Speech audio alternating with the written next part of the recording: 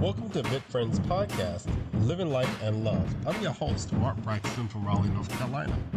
Vit Friends is a national vitiligo support community founded by Valerie Mulliner. For information about Vit Friends, classes, support groups for youth, teens, and adults, visit us at www.vitfriends.org. For questions or comments, you can email us at support@vitfriends.org. Vit Friends podcasts are now sponsored by My Vitiligo Team.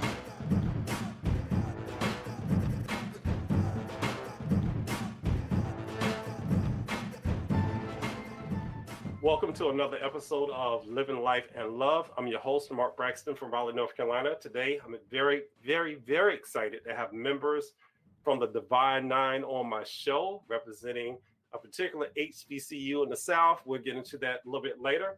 So before we get into our conversation, I would like to welcome my guests. So my guests, if you will unmute and welcome yourself. Hello, Mark.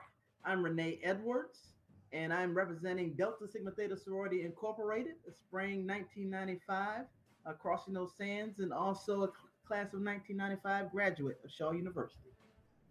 Hi, everyone. I am Nicoya Tyson, affectionately known as Coco to my friends and family. I am a member of Zeta Phi Beta Sorority Incorporated, spring 01, and I graduated from college in the spring of 2004. Hello, everybody. My name is Jacqueline Jackson Murray. I crossed the sands at Shaw University Sigma Gamma Rho Incorporated in the year of 1992, and I graduated in the year of 1995 officially. And I can also add myself. I crossed the sands at Shaw University from the Iota chapter of Phi Beta Sigma in fall 1992, and I graduated in 1994. So that's our introduction for my guest for today. For our listeners, I can see my guest. You can't, because we're doing a pre-recording. So there may be times when we're talking and it may sound a little different. That's because we can see each other, but you can only hear us. So we're going to start off the conversation about vitiligo, because this is our vitiligo or my vitiligo podcast. And I want to share a little bit about my vitiligo journey. Now, one thing, my guests, they know me in one way. I didn't have vitiligo when I met them. And over the years, it progressed. So now, they're seeing me in two different settings. One without vitiligo, now the new Mark with vitiligo, which is still the same old Mark. But they're seeing me in two different ways. So let me kind of share my story with my guests, and then we'll open it up for some questions and some discussion. About 95, 96, I started developing vitiligo, small spots on my hand, which was easy to hide, so a lot of people couldn't see it. And with that, it didn't really bother me too much. I was still able to move about socially, interacting, going to my classes, hanging out with my folks, and, participating in the activities with my frat brothers and whatnot. And I decided to go back to school a little bit later. But over time, I started witnessing, the spread. And that's what I would call it. My vitiligo spreading, the patches start to spread. And what it did to me over the years, it really played on my insecurities. It brought out my self-esteem issues. Went through a little bout with depression and anxiety, a little bit of everything. So just to kind of give a brief synopsis of what I went through, for my frat and sorrow, I would be around, then I would disappear. I'll come around, disappear. And they didn't quite understand why. Some people just took, oh, that's Mark. He don't want to really hang out. He don't want to do this. But that's a big part of vitiligo. We're good at hiding. And that's one of the things we do. When your skin starts to change, you want to hide from society. You want to hide from other people because you don't want them to see what you start to look like now. And that was one of the things I went through, where I found myself hiding from the people I could say I grew up with. Because, I feel like when you go to college, you're 17, 18, you're growing up with these people, then 19, 20, and you're still friends, but you start to hide from people. And that's what I went through. I remember coming back for one homecoming and I don't remember the year, but it was great to come back to socialize, to see the people I haven't seen in a long time.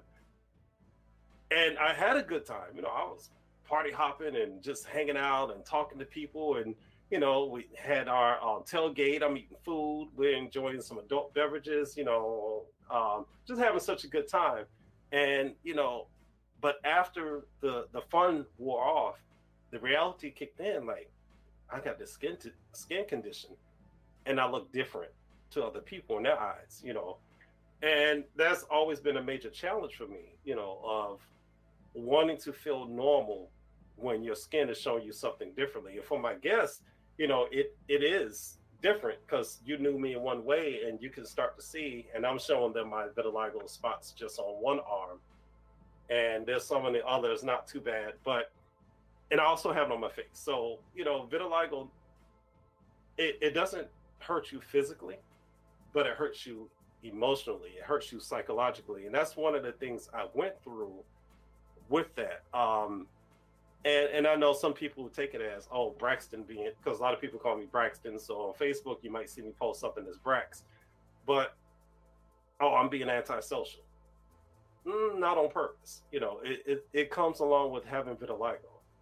My question to my guest, before this conversation, before you started seeing vitiligo posts on Facebook, did you know someone with vitiligo, or what was your experience with the vitiligo community, if any? Hi, everyone. This is Nicoya. I actually grew up with someone with vitiligo, but I still don't, and didn't know too much about it. I mean, I've done a little bit of my own research, but this person is someone that I knew from the age of 5 or 6 until we moved when I was 13. So I did know someone with it, and was a really good friend of mine. So it did not, to me, it was just, this person was a person just like me, just different, as my mom has always said, or as I grew up, like, everyone's not the same, everyone is different. So I just grew up thinking that this person just was a different color than me when I was a little girl. Mark, Renee Edwards. I grew up, I guess my first, encounter with someone with vitiligo was elementary school. Actually had a teacher, actually in the 4th grade, taught social studies, and it was very pronounced on her hands.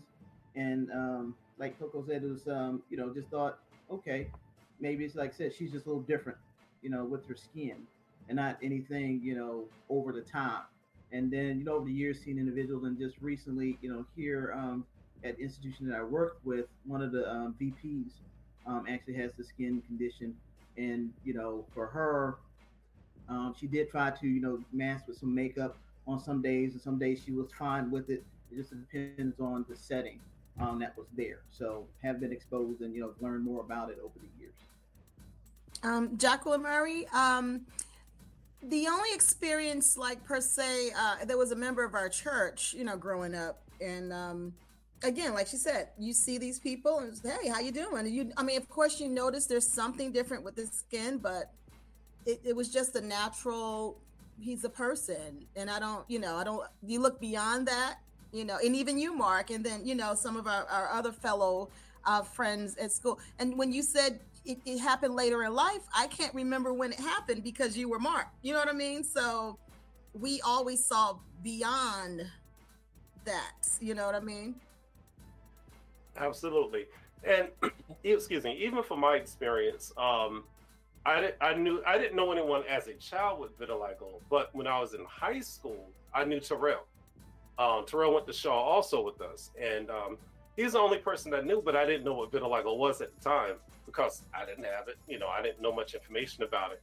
Then there was another guy that my freshman year who enrolled into Shaw. I think his first name was Mike. I don't know his last name, or don't remember his last name. He had vitiligo, and he wore the makeup, but what was unique about him, this guy was like 6'2", 250 pounds, or whatever, big dude, played football, and but his self-esteem was so shot, and I was just so amazed that, somebody so big can, have such low self-esteem. Not until I got it. Then I understand, I shouldn't say I got it, until I developed vitiligo. not until then did I understand, it doesn't matter about your size, what you look like, what you do, and how athletic you are, whatever. It can happen to anybody, and it's all in how you handle it, how you deal with it, how you learn to cope, and that's the challenge. That's not that's the hard part of it. And I know Renee, also one of your sorors, came out and told me she couldn't make it today, that she has vitiligo also, and that's Charmaine. And we've talked about it before, so it's there, it's out in the community, we see it. Now I know growing up, and I always bring this up too, that the big joke was Michael Jackson, man, he bleached his skin, Michael Jackson, he did this and that. And it's like, and at the time we believed anything, because that was before, the internet, before you could really get access to information. But it wasn't that he was bleaching his skin. There are two things that can happen with vitiligo. It can spread to the point where you lose all your pigmentation, like Terrell. Or you can get a procedure done. It's not bleach, but it's where you progress the vitiligo to make it take all your pigmentation away, to make it look all uniform. And that's what Michael Jackson did, So, it's one of those things, it could affect anybody, and none of that other stuff matters. You talked about the teacher, our life goes on. It's still not easy to stand in front of, because, being in the school system, you're in front of kids and you're in front of people and they see all this stuff. And this tells a lot, your facial expression, it tells a whole lot about what you know about certain things or how you feel about it. And I can imagine maybe in the beginning, it might have been a challenge for the teacher to be up there to teach, in front of the kids. And also depending on the age, I feel like younger kids are more accepting, older kids, it could be a challenge, Does anyone have any questions? You can throw some questions out to me and I can roll with it. And we can kind of go from there.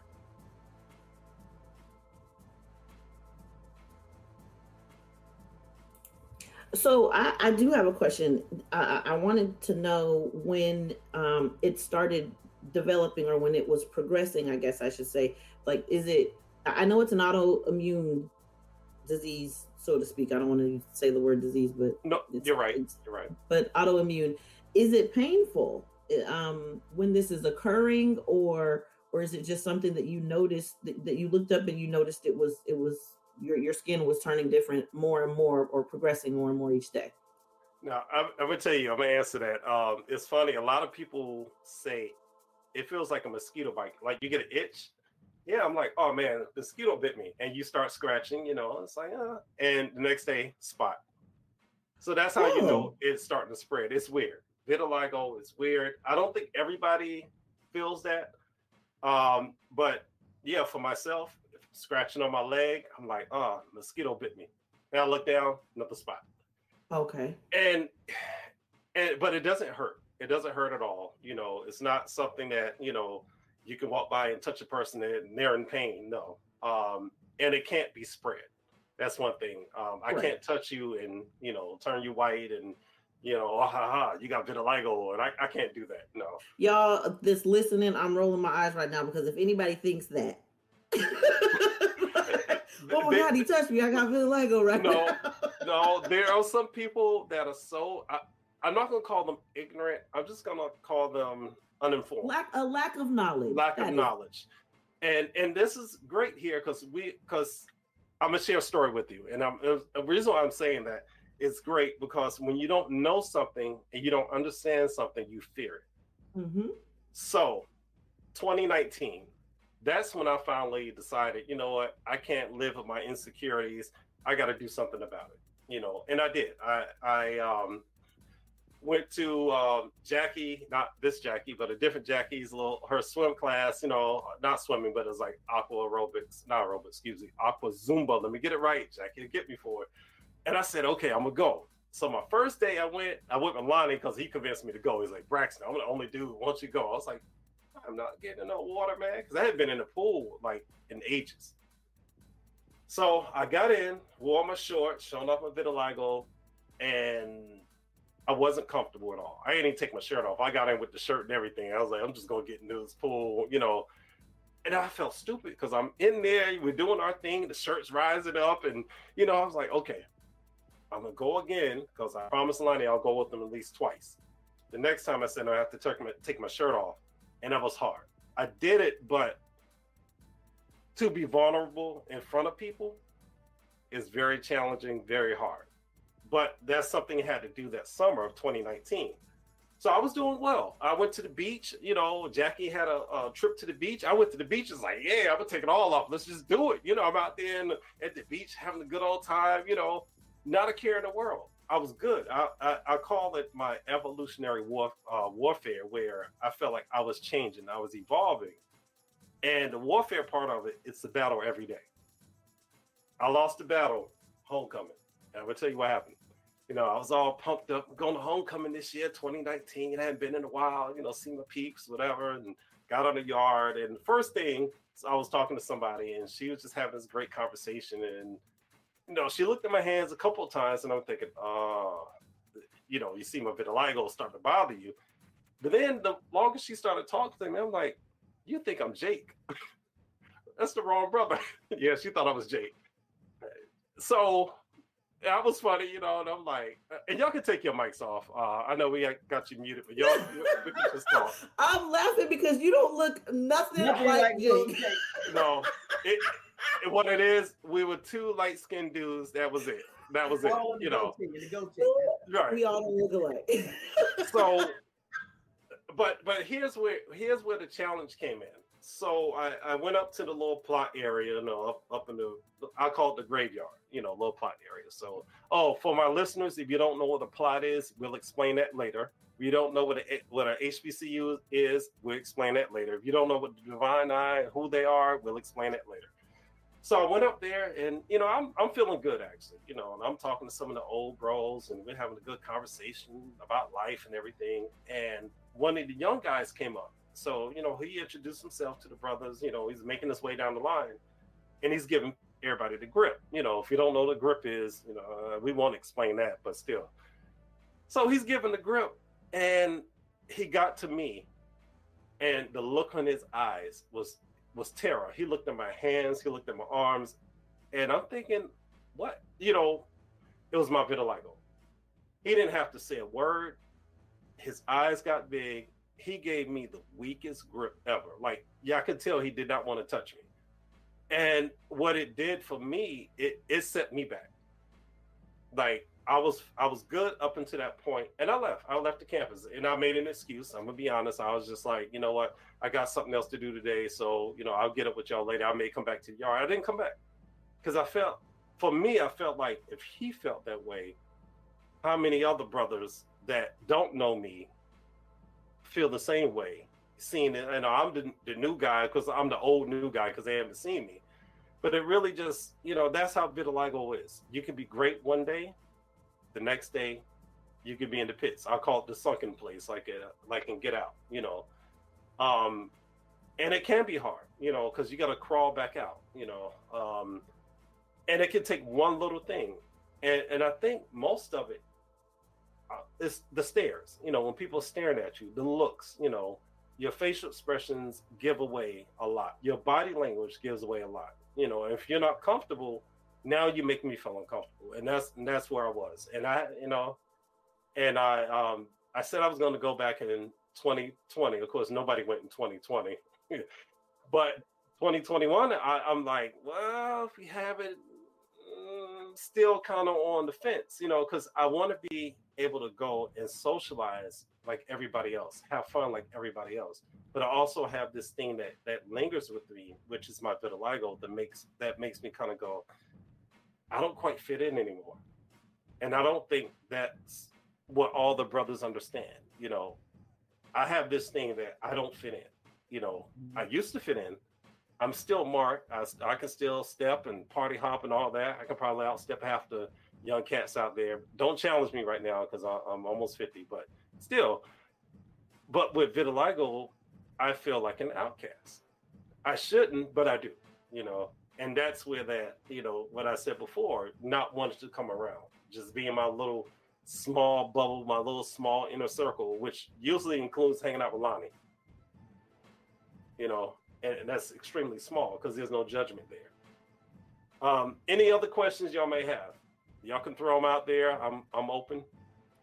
Yeah, I have one, and preferably you get over that, not wanting to be around if you feel different. But I think some of the, I guess, the acceptance or the inclusiveness, growing up, because we, I guess, as a people are of different shades, different hues, Right. things of that nature. And I also grew up with individuals that were albino, and so initially I thought, well, maybe that condition is a part of that spectrum in a sense. So in thinking about some of the challenges that they face, does it now have you, I guess, more sensitive to light, where you don't want to be outside as much, have to wear umbrellas or cover up more because of the lightening of the skin? To answer that for myself, no. I do wear sunscreen if I need to, but I don't get burned easily. Even with my vitiligo, I've worked summer camps being out in the sun, and it doesn't bother me like that. But I do know there's some people in the community where they're very sensitive to the sun, and they have to cover up. They have to wear umbrellas, sunscreen, all the necessary precautions because they will burn easily. So I think it's a little different for each person and where you're from. I think what part of the world you're from too plays a lot into it. But no, I can move about, normal out in the sun. I don't like the sun because it's too hot, like it's almost 100 degrees here. So no, I don't like that part of it. But yeah. Jackie, you have any questions? No, what I was going to say, not making it about me, but I know what you're talking about as far as feeling the insecurity. Now, I was with all of those things you were talking about. I was at the pool, I was at the beach, and I was like, what's his problem? Right. It made me think back to my mother. My mother had, I shouldn't say this, I call it elephantitis because I got it too. We call that ham hock, that thigh. She has like the lymphoma. We never had a name for it, but and when she went to that very pool, she was so self-conscious. She looked around and said, all these women big, Right. Even me in the bigness. And so I know about insecurities. Everyone have something, but we always feel like we have the need to explain it. Oh, I gained so much weight. And I have the thing called tinea. I had to look it up. Because at first I was like, do I have something, and it's, have you ever heard of tinea? It's a skin condition that, it's a lightening that I'm light enough. So yes, listeners, I am. So when my skin changes colors, throughout the year, I not panic, but it was like, should I be concerned? Because the skin means, hello, it could be something serious that's beyond not, vitiligo. It could be cancer. You know what I mean? It could be something.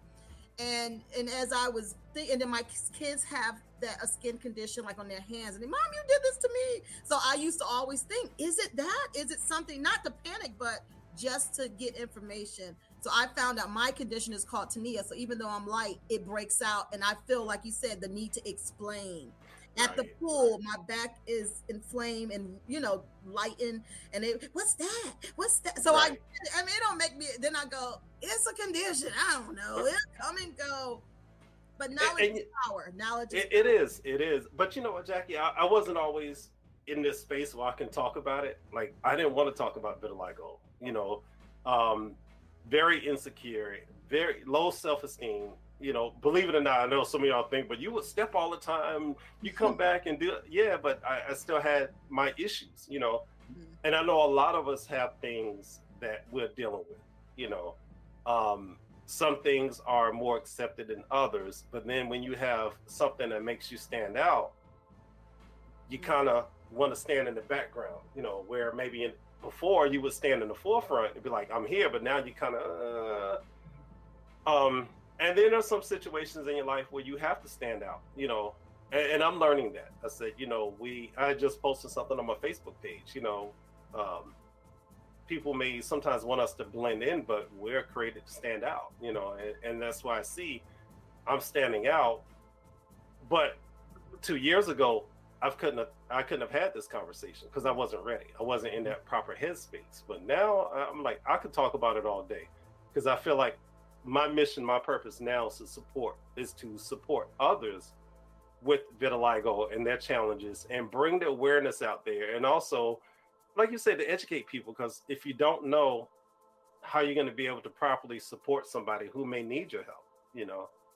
And I say that for myself because, you know, having vitiligo, you know, being married, going through all that plays a big part on top of your struggles, you know, with vitiligo, because now you're dealing with, okay, I have my self-image. Now you have your personal image, your life image that you have, that you think you got this personal lifestyle, and people are looking at that. And then you all often think, well, how do I get back to normal? And I question what's considered normal now, you know. The new norm is always changing. It's always different, always evolving. And that's sort of the same way I see with vitiligo. Somebody asked me a question one day, how much will it spread? I'm not a scientist. They don't even know, you know, nobody knows. It's going to do what it's going to do when it wants to do it, however it wants to do it. Has my vitiligo spread? Yes. I have like all these spots on my legs. Little kids scratched me on my shoulder a couple of weeks ago at work. I got little vitiligo spots popping up. So anything traumatic can make it form, you know, you make new spots. But I'm just at a place where I accept my spots. Hey, I'm spotted. You know, it's just me now.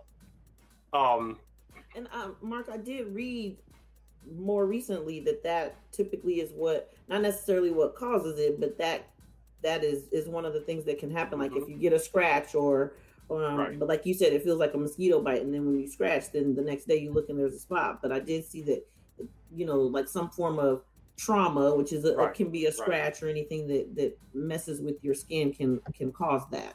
Right. And sometimes we think trauma is always physical. Right. Sometimes you gotta think about the emotional, right? What you're going through, what's going up in your head, you know. It could be a loss of a loved one. It could be, you know, having a new child. It could be stressful school, from work. All these things could play a factor into your vitiligo forming and or spreading. For myself, I think it's just stress of life. You know, when you watch TV, oh, this happened again. Oh gosh, you know, I'm stressing over that. You know, you look at your bills come in, you're stressing over that. I got to go to work today. You know, all these little things that we stress over, I think, causes a lot of the, you know, the spread, the patches for our community. Now, I want to talk a little bit about myths, and we kind of talked about it briefly. Physical versus psychological. And I know a lot of people think, you know, that vitiligo is just simply a physical, you know, it's on the surface, you know. It is, because you can see it. You know, somebody has it, you can see it. Funny story, after divorce, you know, later I decided, let me try dating again. And somebody's like, why don't you do internet dating? All right, I'll give it a shot. So I did. You know, you put the profile up, you're all happy, you take a picture and everything, you know, put your best picture up. And this lady was just, and people have never heard the full story. They've only heard bits and pieces, but she was like, what's wrong with your mouth? I laugh now. Wait a minute. Yes. I laugh now, but I was one ticked off brother then, and you know, and I did have a response. It wasn't pretty. See, I'm so petty. I'd have been like, "What's wrong with your face?" Yeah. Anyway, I'd have been thinking about all the other things I could have been asking. What's wrong with that person? And Coco, I did, but it wasn't all pretty, because you know, when you respond to people, you know, you add extra things to just that, you know. And I took my profile down because immediately it killed me, and I was like, because I couldn't explain. Well, I didn't want to explain it's vitiligo, and this is what vitiligo is, you know, blah blah blah. And yes, I do have it around my mouth. A lot of people don't know because I have facial hair. I can cover it, but not everybody can do that, you know. Right. But it's just, once again, that ignorance. You know, people just don't know. But that's a part of the physical. You know, you can see it on the outside, and you go, oh, it's just on their skin. But it's what happens on the inside that people don't see that causes the most damage. You know, and it's for men and women, because I know sometimes people think, oh, it affects women more than men. Nah, brothers be going through it too. Matter of fact, we be going through it, crying behind closed doors, nobody can see it, and we come out good. No, You just want to hide it. You don't want to show you're weak. Right. What? But you know what? And I say that because I went through it. I was good. I was always good. I'm good. I'm good. I'm good. I'm good. I'm good. And I'm not, you know, but I wanted help, but I didn't know how to seek help. I was afraid, you know, because it's the ego for the men, you know. Yo, I ain't going to no support group, man, sitting there talking to people about what I'm going through. I'm good. I'll just sit here and watch TV, or I'm going to hang out with the fellas, you know, which is a cover up. You know, I'm like, be honest. You know, if you're feeling a certain way, just say it. You know, be honest with people. You know, I went through the anxiety, and I think that's the hardest part. That was the hardest part for me, anxiety. Walking on the campus, walking in the store, walking to work, whatever, and you feel that weight. You know, and it stops you. You know, I remember when I first, you know, experienced that anxiety, I was in Target. I had to put everything back and leave because I don't think I put it back in the right spot, but I put stuff back on the shelf and I left out because I couldn't do it. I was like, man. That's how I know something was wrong, because if you in Target and you putting stuff back, then we got a problem. Yeah. You're right. And look, hey Coco, but I was in line. I was about to check out. And I'm gonna tell you what it was. And this is how, you ever see those movies where you hear all the voices and everybody's voice is getting extremely loud. Mm-hmm. I turn, I look at the dude behind me. He's looking at I had on shorts, looking at my legs like, ew, you know, and that was the look. And I was like, okay, just ignore him, ignore the voices. And I always tell people, it's not how loud you say things, it's those whispers. We can hear that, you know, those little whispers, they get extremely loud. And I had to leave. I was just like, you know what, I got to bounce. And I did that quite a few times until 2019. I was like, I can't live like that. I can't do that. Mm-hmm. You know, I can't wear jeans every day when it's like super hot outside. And, you know, I want to go to this concert, but I'm afraid because all these people, they're going to look at me. And I don't know if you remember, Jackie, when the other Jackie had her booth at the African American Festival, mm-hmm. and I helped. I wore my shorts. I had on my sandals. I didn't care. I had showing off all my vitiligo. And then Lonnie was like, hey, you know you on WRL's webpage, right? I'm like, what? They got a picture of me walking through behind some ladies. And I'm like, dude, they got me up there, my vitiligo showing, but... Yeah. Wait a minute. What was that on The Simpsons? An episode of The Simpsons? He was like, "Oh, your epidermis is showing." but you know, look. But that's the mindset we have. You know, it's like, man, you got me showing all this stuff out. But I'm good now. You know, like when I talk to kids, when they see me at work and they ask. Matter of fact, if they're staring, I'll go ahead and say it. It's vitiligo. I said, matter of fact, it don't hurt. I'll just go get the rundown. One kid went to ask me before she even got it out of her mouth. I said, it's bio-enhanced camouflage. She's like, what's that? I said, it's vitiligo. I could blend it with anybody. Black, white, doesn't matter. Look. Yeah. So, you know, you got to have fun with it now. Mm-hmm. And that's where I'm at. That's where I'm at in my life, where I can enjoy living. You know, I still have my moments where I'm throwing some shorts and be like, nah, I'm good. I'm going too many places today. I'm not going to put on those shorts. But then I have my days, I'm going to put them on. I don't care if you look. Matter of fact, let me hold my leg out. You want to see my leg? Is that what you're looking at? You know, so it all depends on how I'm feeling, you know. And I think other people in the community are like that too. And then we have on the flip side, Jackie, I'm going to get to you in just a second. We have some people on the flip side where they're not good. And those are the people I really want to support in our community. You know, those are the people that really struggle with it and suffer. I used to hate that word suffering because I said nobody suffers with vitiligo. That's not true. There are people that do suffer with it. And that suffering comes in the form of depression, anxiety, low self-esteem, all those things. And they can create other issues, you know, other health issues. So, you know, and then we don't want anybody to take that drastic measure, which could lead to suicide. And that is very important because there are some people that they struggle with it. And they just feel, I don't want to be on this earth because of how I look, you know? And those are the people who really want to reach out and put our arms around and say, you know, we got you. You know, we're here, we got you, we understand. Jackie, you have a question. No, really quick. I was just thinking about like how you were saying how you had your insecurities about it because it's you know, something you didn't expect or do. How did because you came into your children were born after, right? You were married after it started to flare up. So how do your children, that's all they know is daddy, right? So do they kind of, you know how kids are. Well, it had actually had it before them, but it was just some smaller spots.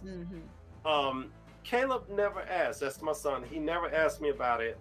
We did have a conversation during the pandemic where we really were able to talk about vitiligo and what it's like and blah blah blah, my insecurities, and we talked. You know, I remember Marley as a little girl. She said, "Daddy, what's that spot on your hand?" I said, "Vitiligo." She okay. That was it. She didn't care. Your daddy, you know, I don't care. And the kids are like that. I think, and I always say this to, you know, when I'm talking, if we're gonna teach anybody, let's teach the kids, because they'll grow up to be adults that understand these conditions. You know, I think our generation, we came through an ignorant time. We didn't understand a lot of things, and you know, we made fun of people that were different, that thought differently, that didn't think like us, or they didn't look like us. You know, we had some derogatory terms for those people, and you know, we were just very ignorant because we didn't know. But we were also taught to not ask questions and don't, you know, because that's considered being intrusive or nosy or whatever. So again, that plays into, you know, knowledge is everything. And if you don't know, you don't know. And that's what I say all the time when it comes to situations like this. Ask those questions so that you can become more knowledgeable and get more information, and that you can also teach the masses. Absolutely. Or you can go to the internet. It's called search. If you type in white, Google, Google white patches, vitiligo. Oh, let me say this for our listeners. You know, for those who do not have vitiligo, it is not called vertigo. Vertigo is something totally different. I've had many people come up to me and say, I have vertigo too. And I'm like, I don't have vertigo. I have vitiligo. It's not vertigo, and it is not leprosy. Oh, Jesus. That is, yes. You know, sometimes you laugh at people because those are some of the ignorant people. Do you have leprosy? I'm like, ignorance is bliss. No, it's not. You know, look, and I'm sitting there going, hearts, bless their hearts. You read into the Bible. You read into the Bible too much. I understand, but you know, you got to know there's a difference. You know, and now I did have funny story. And then we're gonna switch gears. We'll talk about something else besides vitiligo. I had a little girl one day. Two stories. One little girl flat out told me, she was like, "Look, I don't like your skin." And I said, "You know what? It ain't for you to like, it's for me to love." I wasn't there yet though, but I said it. And couldn't get that little girl to leave me alone. Every 5 minutes, she touching my hand, touching my skin. Can I touch it? No, stop. Go sit down somewhere. Leave me alone. And then I had another one say, Mr. Braxton, you have the comic book club at school, so that means you have superpowers, right? I'm like, no. She said, but your skin, don't you shoot lasers on your skin? I'm like, I wish, but no, I don't have laser hands, and you know, I can't touch you and just change you instantly. And I did a presentation 2019 for my 5th graders, and it was so funny because before it started, you know, I went through the group high-fiving everybody, pat, pat, pat, pat, you know, the whole group. And one of the kids asked me later on, he said, so if I touch you, can I get vitiligo? I said, if that was the case, then you got it, because I just gave everybody in this room high five. I said, dude, no, you can't get it like that. Come on. I can't just touch you. Ha, you got vitiligo. No. So, you know, that's where we have to teach our kids. We have to teach our adults. You know, we have to teach each other, you know, about this condition. I think the younger generation probably knows a little bit more about it too if they are America's Next Top Model watcher from the Right. model. Is it Winnie Harlow? I think Winnie her name Harlow. is. Mm-hmm. You know, she has vitiligo, and she was, you know, talked about it all the time. But you could also see some of her insecurities when I used to watch it. Like you could see some of the things that bothered her.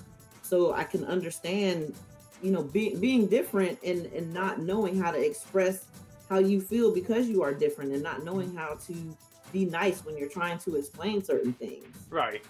You know what's funny? One of the hardest things for me to do, I talk on my hands all the time. So being on like a Zoom meeting or a Google meeting, and you're talking to strangers, and we're just talking, and y'all can see me now, you really can't see my hands. But I'm talking and I go, boom, and the look on people's faces are like, ooh, what's wrong with his hands? And I catch myself. I'm like, ooh, they weren't ready for that. But I gave it to them, you know. But I'm comfortable where I can do that now. Even at work, we were having a discussion, and I guess I'm back into my own mindset where sometimes you have to be able to laugh, you have to be able to smile and enjoy life. And some things I do think are funny. Like we were having a discussion about equity and some of the racial injustice we were witnessing. And I asked a question, and I didn't mean to do it, but I did it. And I thought it was funny after I did it. I asked the question to some of my coworkers. I said, what is it that you really fear? Is it my skin? And I wasn't talking about my vitiligo, but I put it up on the screen like, bam. And I was like, ooh, I don't think they were ready to see all that vitiligo, but I did it anyway. Because that's not what we were talking about. We were just talking about regular skin. Then I thought about it. Wait a minute. If you don't like me because of my skin, which complexion? Right. I got 3 complexions going on. I got a birthmark on one side of my body. I got vitiligo. Then I got my regular complexion, and might even have a 4th one if I get a tan. So, like, which one do you not like? You know, it's those things that you got to laugh about, and I think it's funny. Before we switch gears, do y'all have any other questions about vitiligo?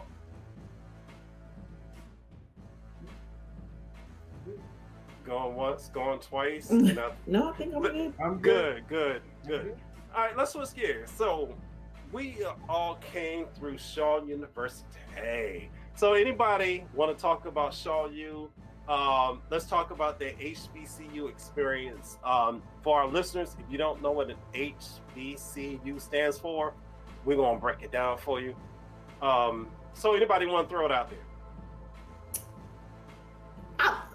Yes. Hello, everyone. It's Coco again. So I came to Shaw University, Raleigh, North Carolina, the oldest HBCU in the South, historically Black college and university. Coco, can you say that one more time for people that didn't catch that? Oh, yes. The oldest HBCU in the South. For those of you who like to dispute that, come see me. So I came to Shaw from very far away. Actually, I came to Shaw University from Portland, Oregon. Oh, wow. And as I like to tell people, yes, there are Black people in Portland, maybe a few of us, but you know, we there. So I came from very far away. I experienced Shaw as a junior in high school when I was a member of a leadership program with the Urban League of Portland, and they took us on a college tour.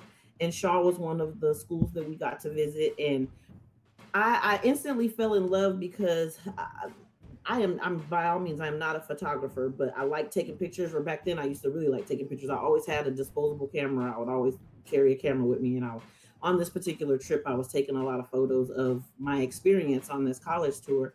And I remember taking so many pictures at Shaw. And when I got back home and I had developed them, I just remember how I felt when I was on the campus, when I was visiting, and how I saw everyone just in looking at my pictures. I was like, dang, all of these people look like they really like each other and that they are a family. And I know that that's not always the truth, but at least the pictures made it seem that way. But so I came to Shaw in the fall of 99, or summer 99, technically. We came in August of that year.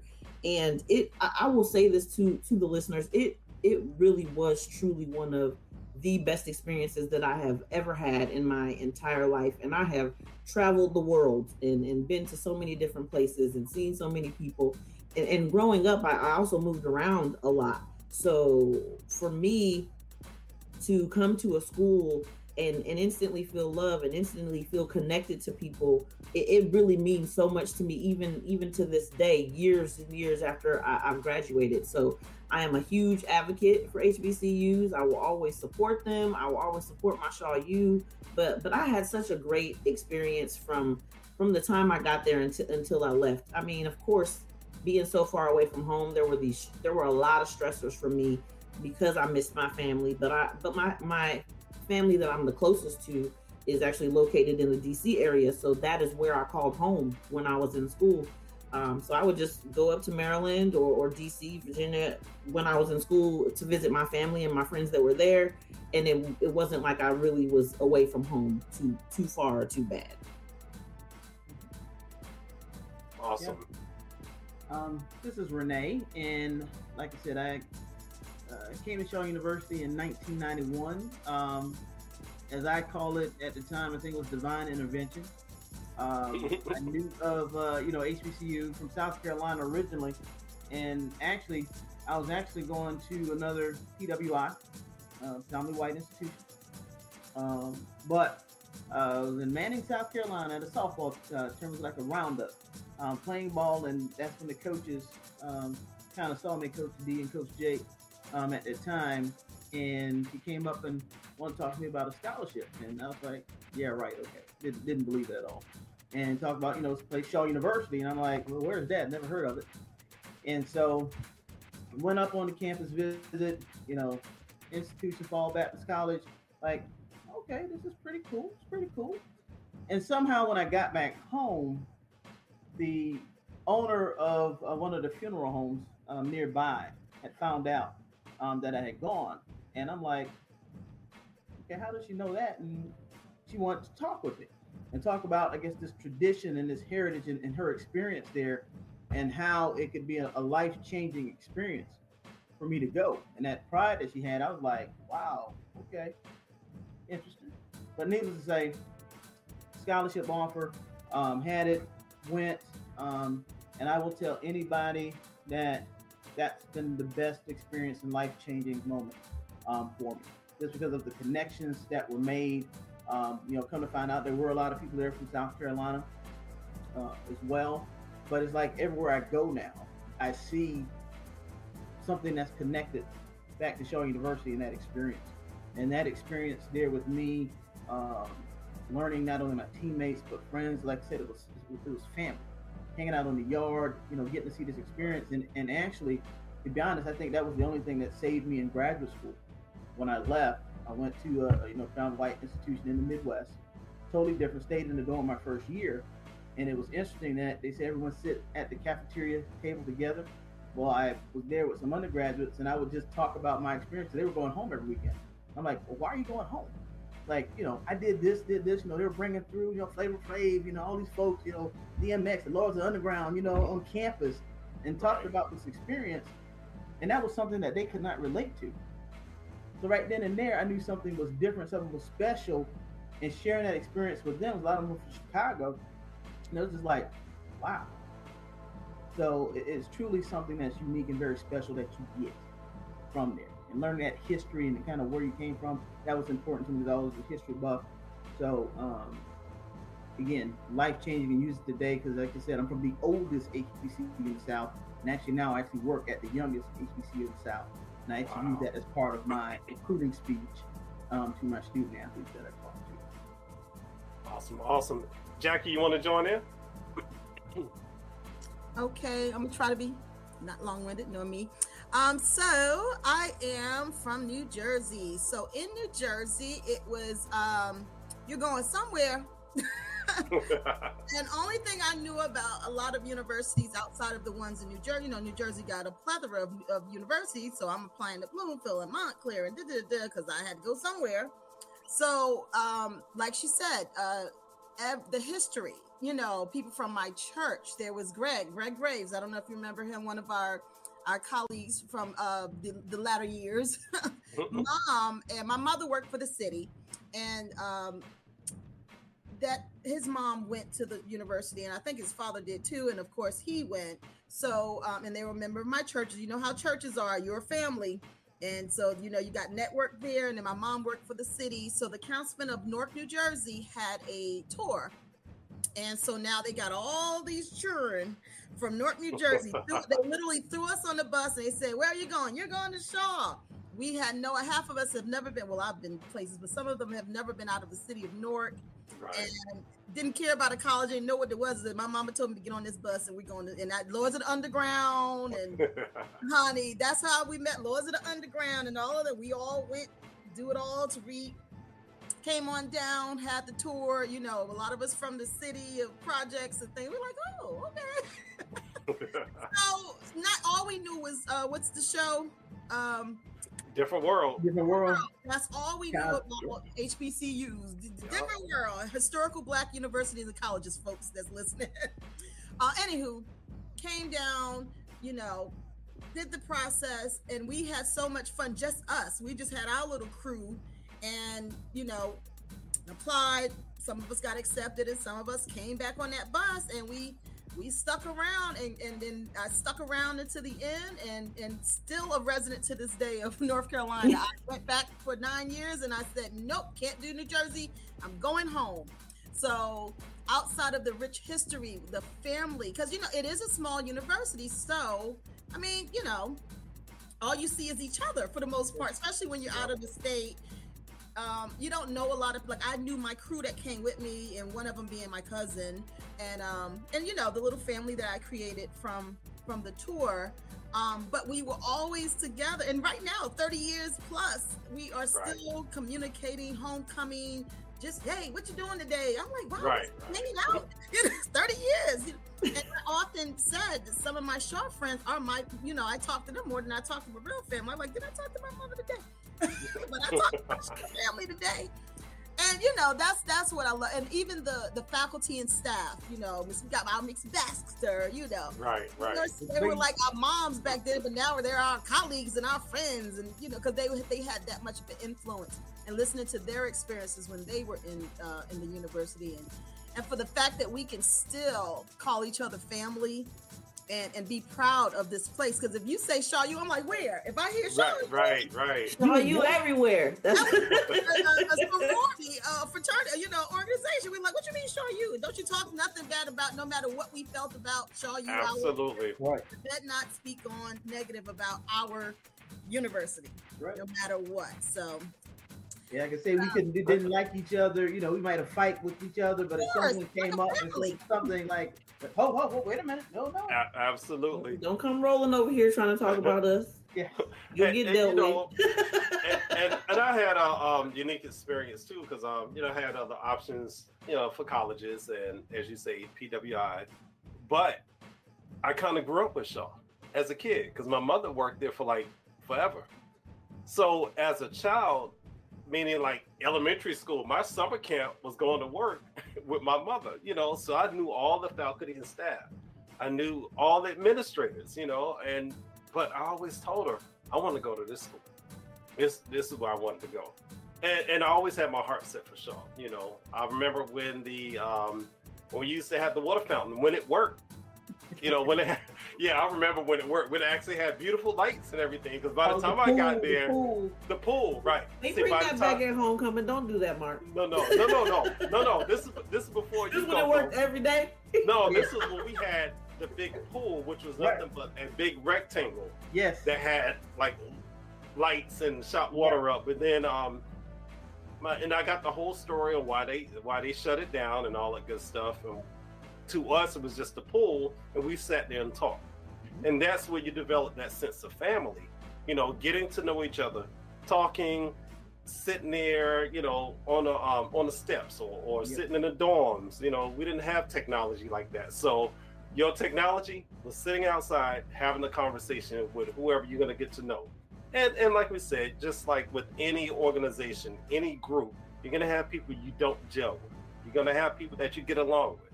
You know, and I'm going to tie this into our vitiligo communities. You know, we're going to have people that we may not work well with. But you're going to have people that you click instantly with, but in the end, we're all still family. And that's how I see it at Shaw. You know, we are all still family. Because like we said, if something happened, it wasn't, oh, that's Coco. No, it was Shaw you. We, you know, everybody's together now. And that's how it has always been. And that's how it will always be. You know, even though the generations have changed, we still have that pride in our school, our university. You know, there's a lot of rich history there, you know, within the school itself. You know, I was there when there were certain buildings that existed that over time they crumbled, they're gone. You know, I was like, wow, I remember that building was there that fell down. You know, or I remember when we had that little dorm and it caught on fire. You know, there's so much that people don't know, you know, the grounds they're walking on, but I remember a lot of this stuff. But yeah, so we all went through Shaw. Now, we all have done something unique at Shaw as well, and everybody has chosen that path, but we join organizations. So we don't have everyone here represented. However, we talked about the Divine Nine. The ones that are missing are Mega Psi Phi, Alpha Phi Alpha, Alpha Kappa Alpha, Kappa Alpha Psi, Iota Phi Theta. Then I'm missing about but represented today, we got Phi Beta Sigma, Zeta Phi Beta, Delta Sigma Theta, and Sigma Gamma Rho. So briefly, you know, and I want to tie this into the work I'm doing. You know, we talk about partnering or creating partnerships with other organizations. Why, can one of you just answer, why do you think it's important for organizations to be able to work together to have that unity for whatever that purpose or goal is?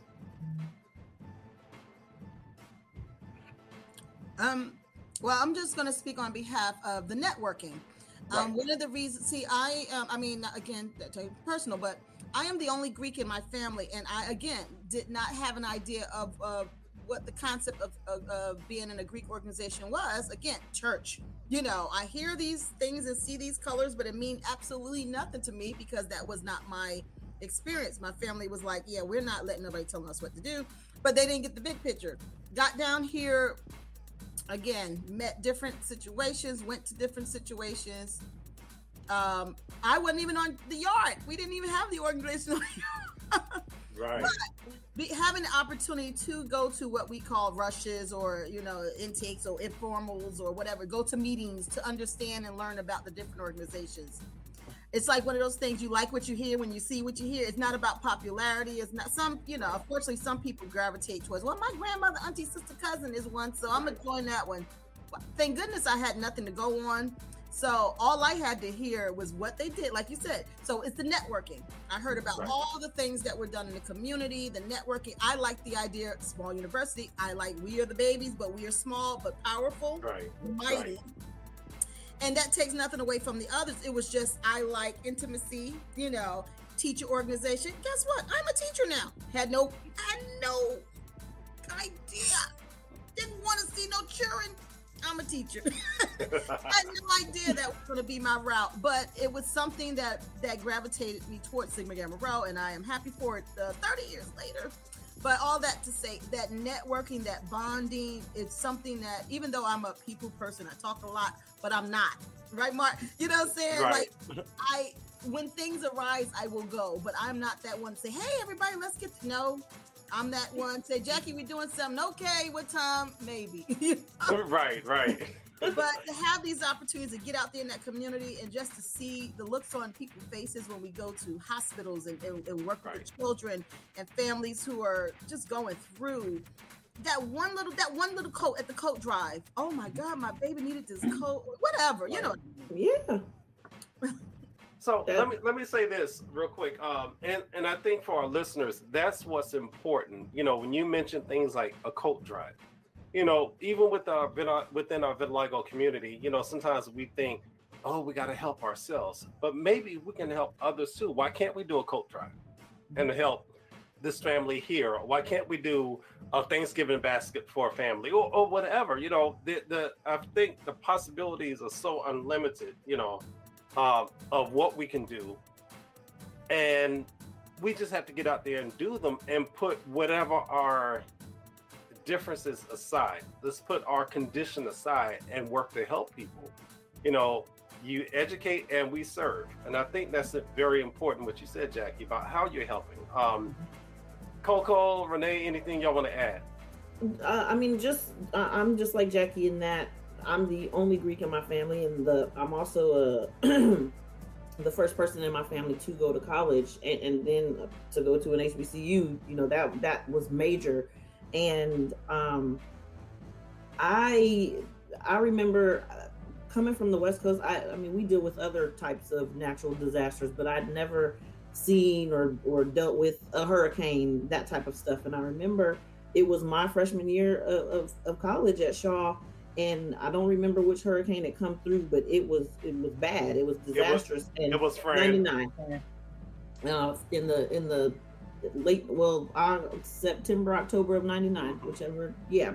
And I remember the first group that I saw in the student union, like doing something and trying to pull together something to give to these families that had lost was Zeta Phi Beta. And I instantly was attracted to that because I am a helper, and I'm big on doing things in my community, even now, however many years later. And so that was very important to me, to be able to continue to do that, but also to be an advocate and also be an inspiration to those younger members of my family.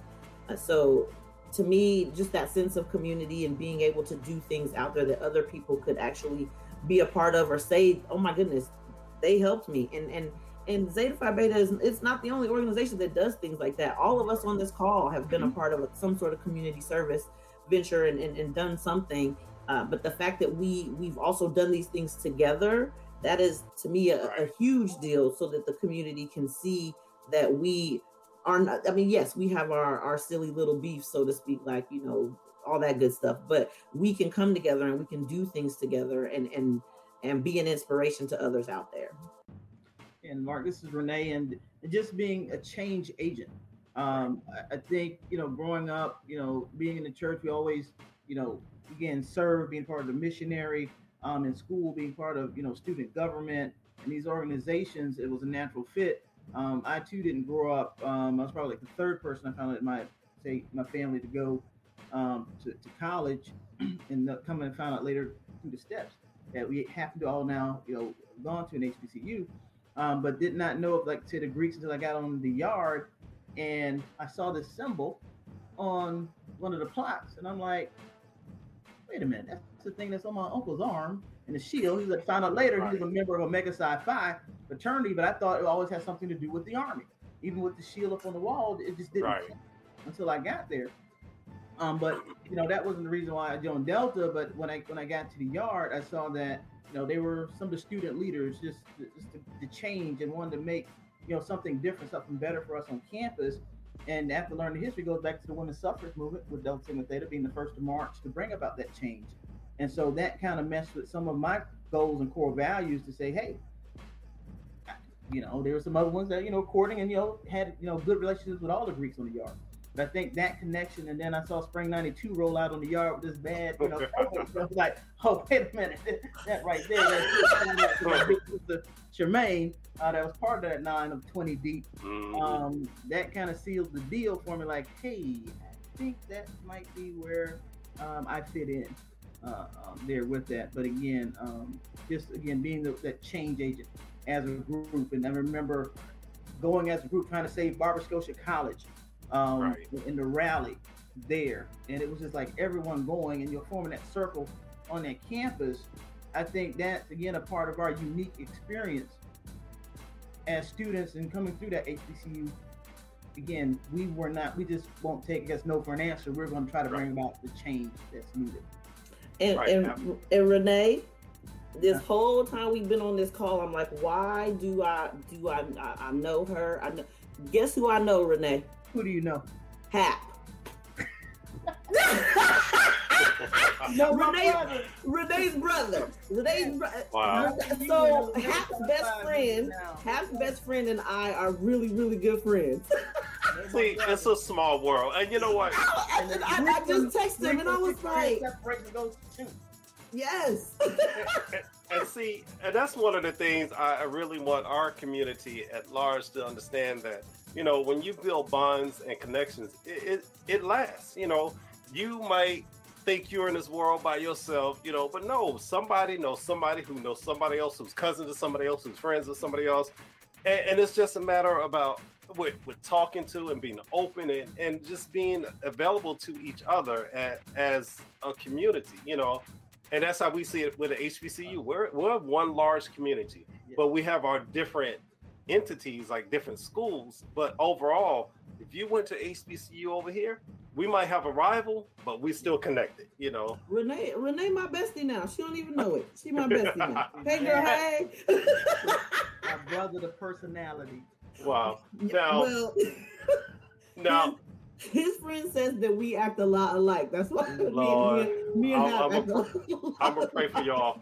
But no, this is one thing I do want to say, and before we get to the point we wrap it up, with our listeners, our Vitiligo community members who are listening to this, regardless of which organization you belong to, regardless of which group you are affiliated with, we're still one large community that should be working together for the common purpose, which is to educate people about vitiligo, to bring forth awareness, and to help each other and serve each other. You know, we don't need our titles, we don't need our group names to get in the middle of the work that we're trying to do.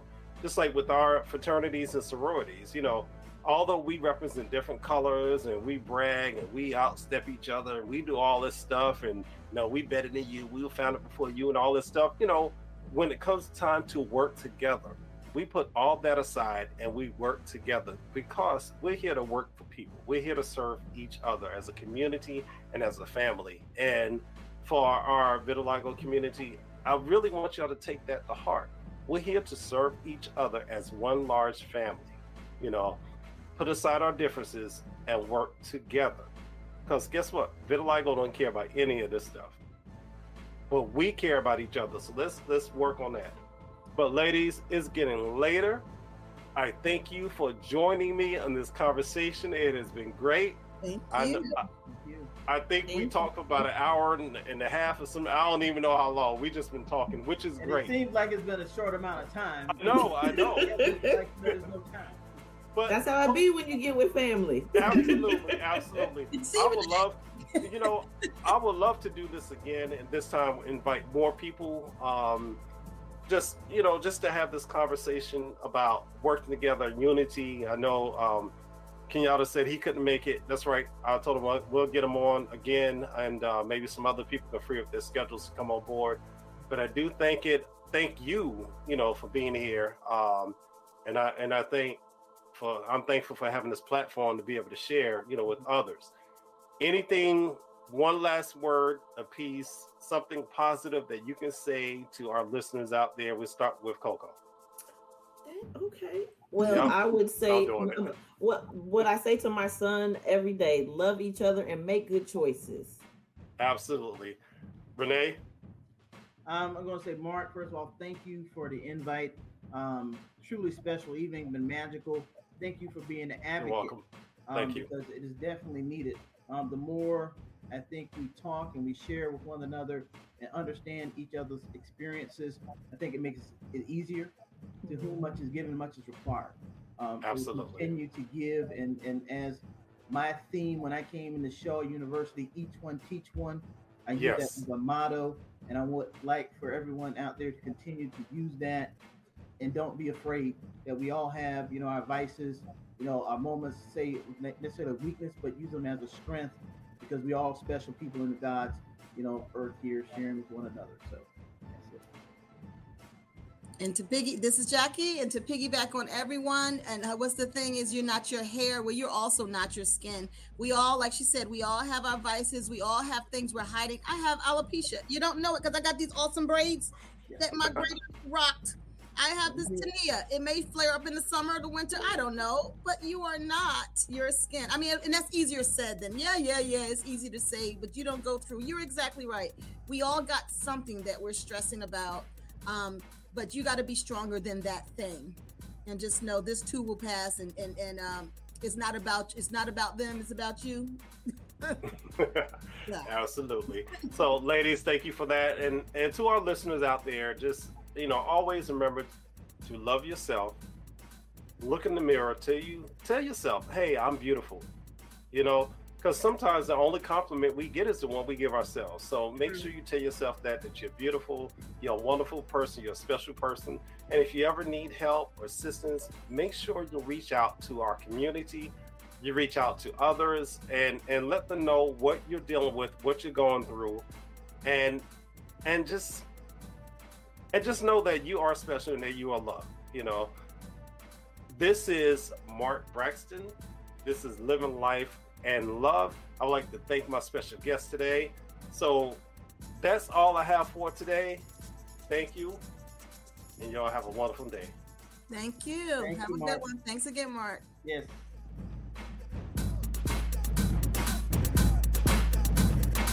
This podcast was sponsored by My Vitiligo Team.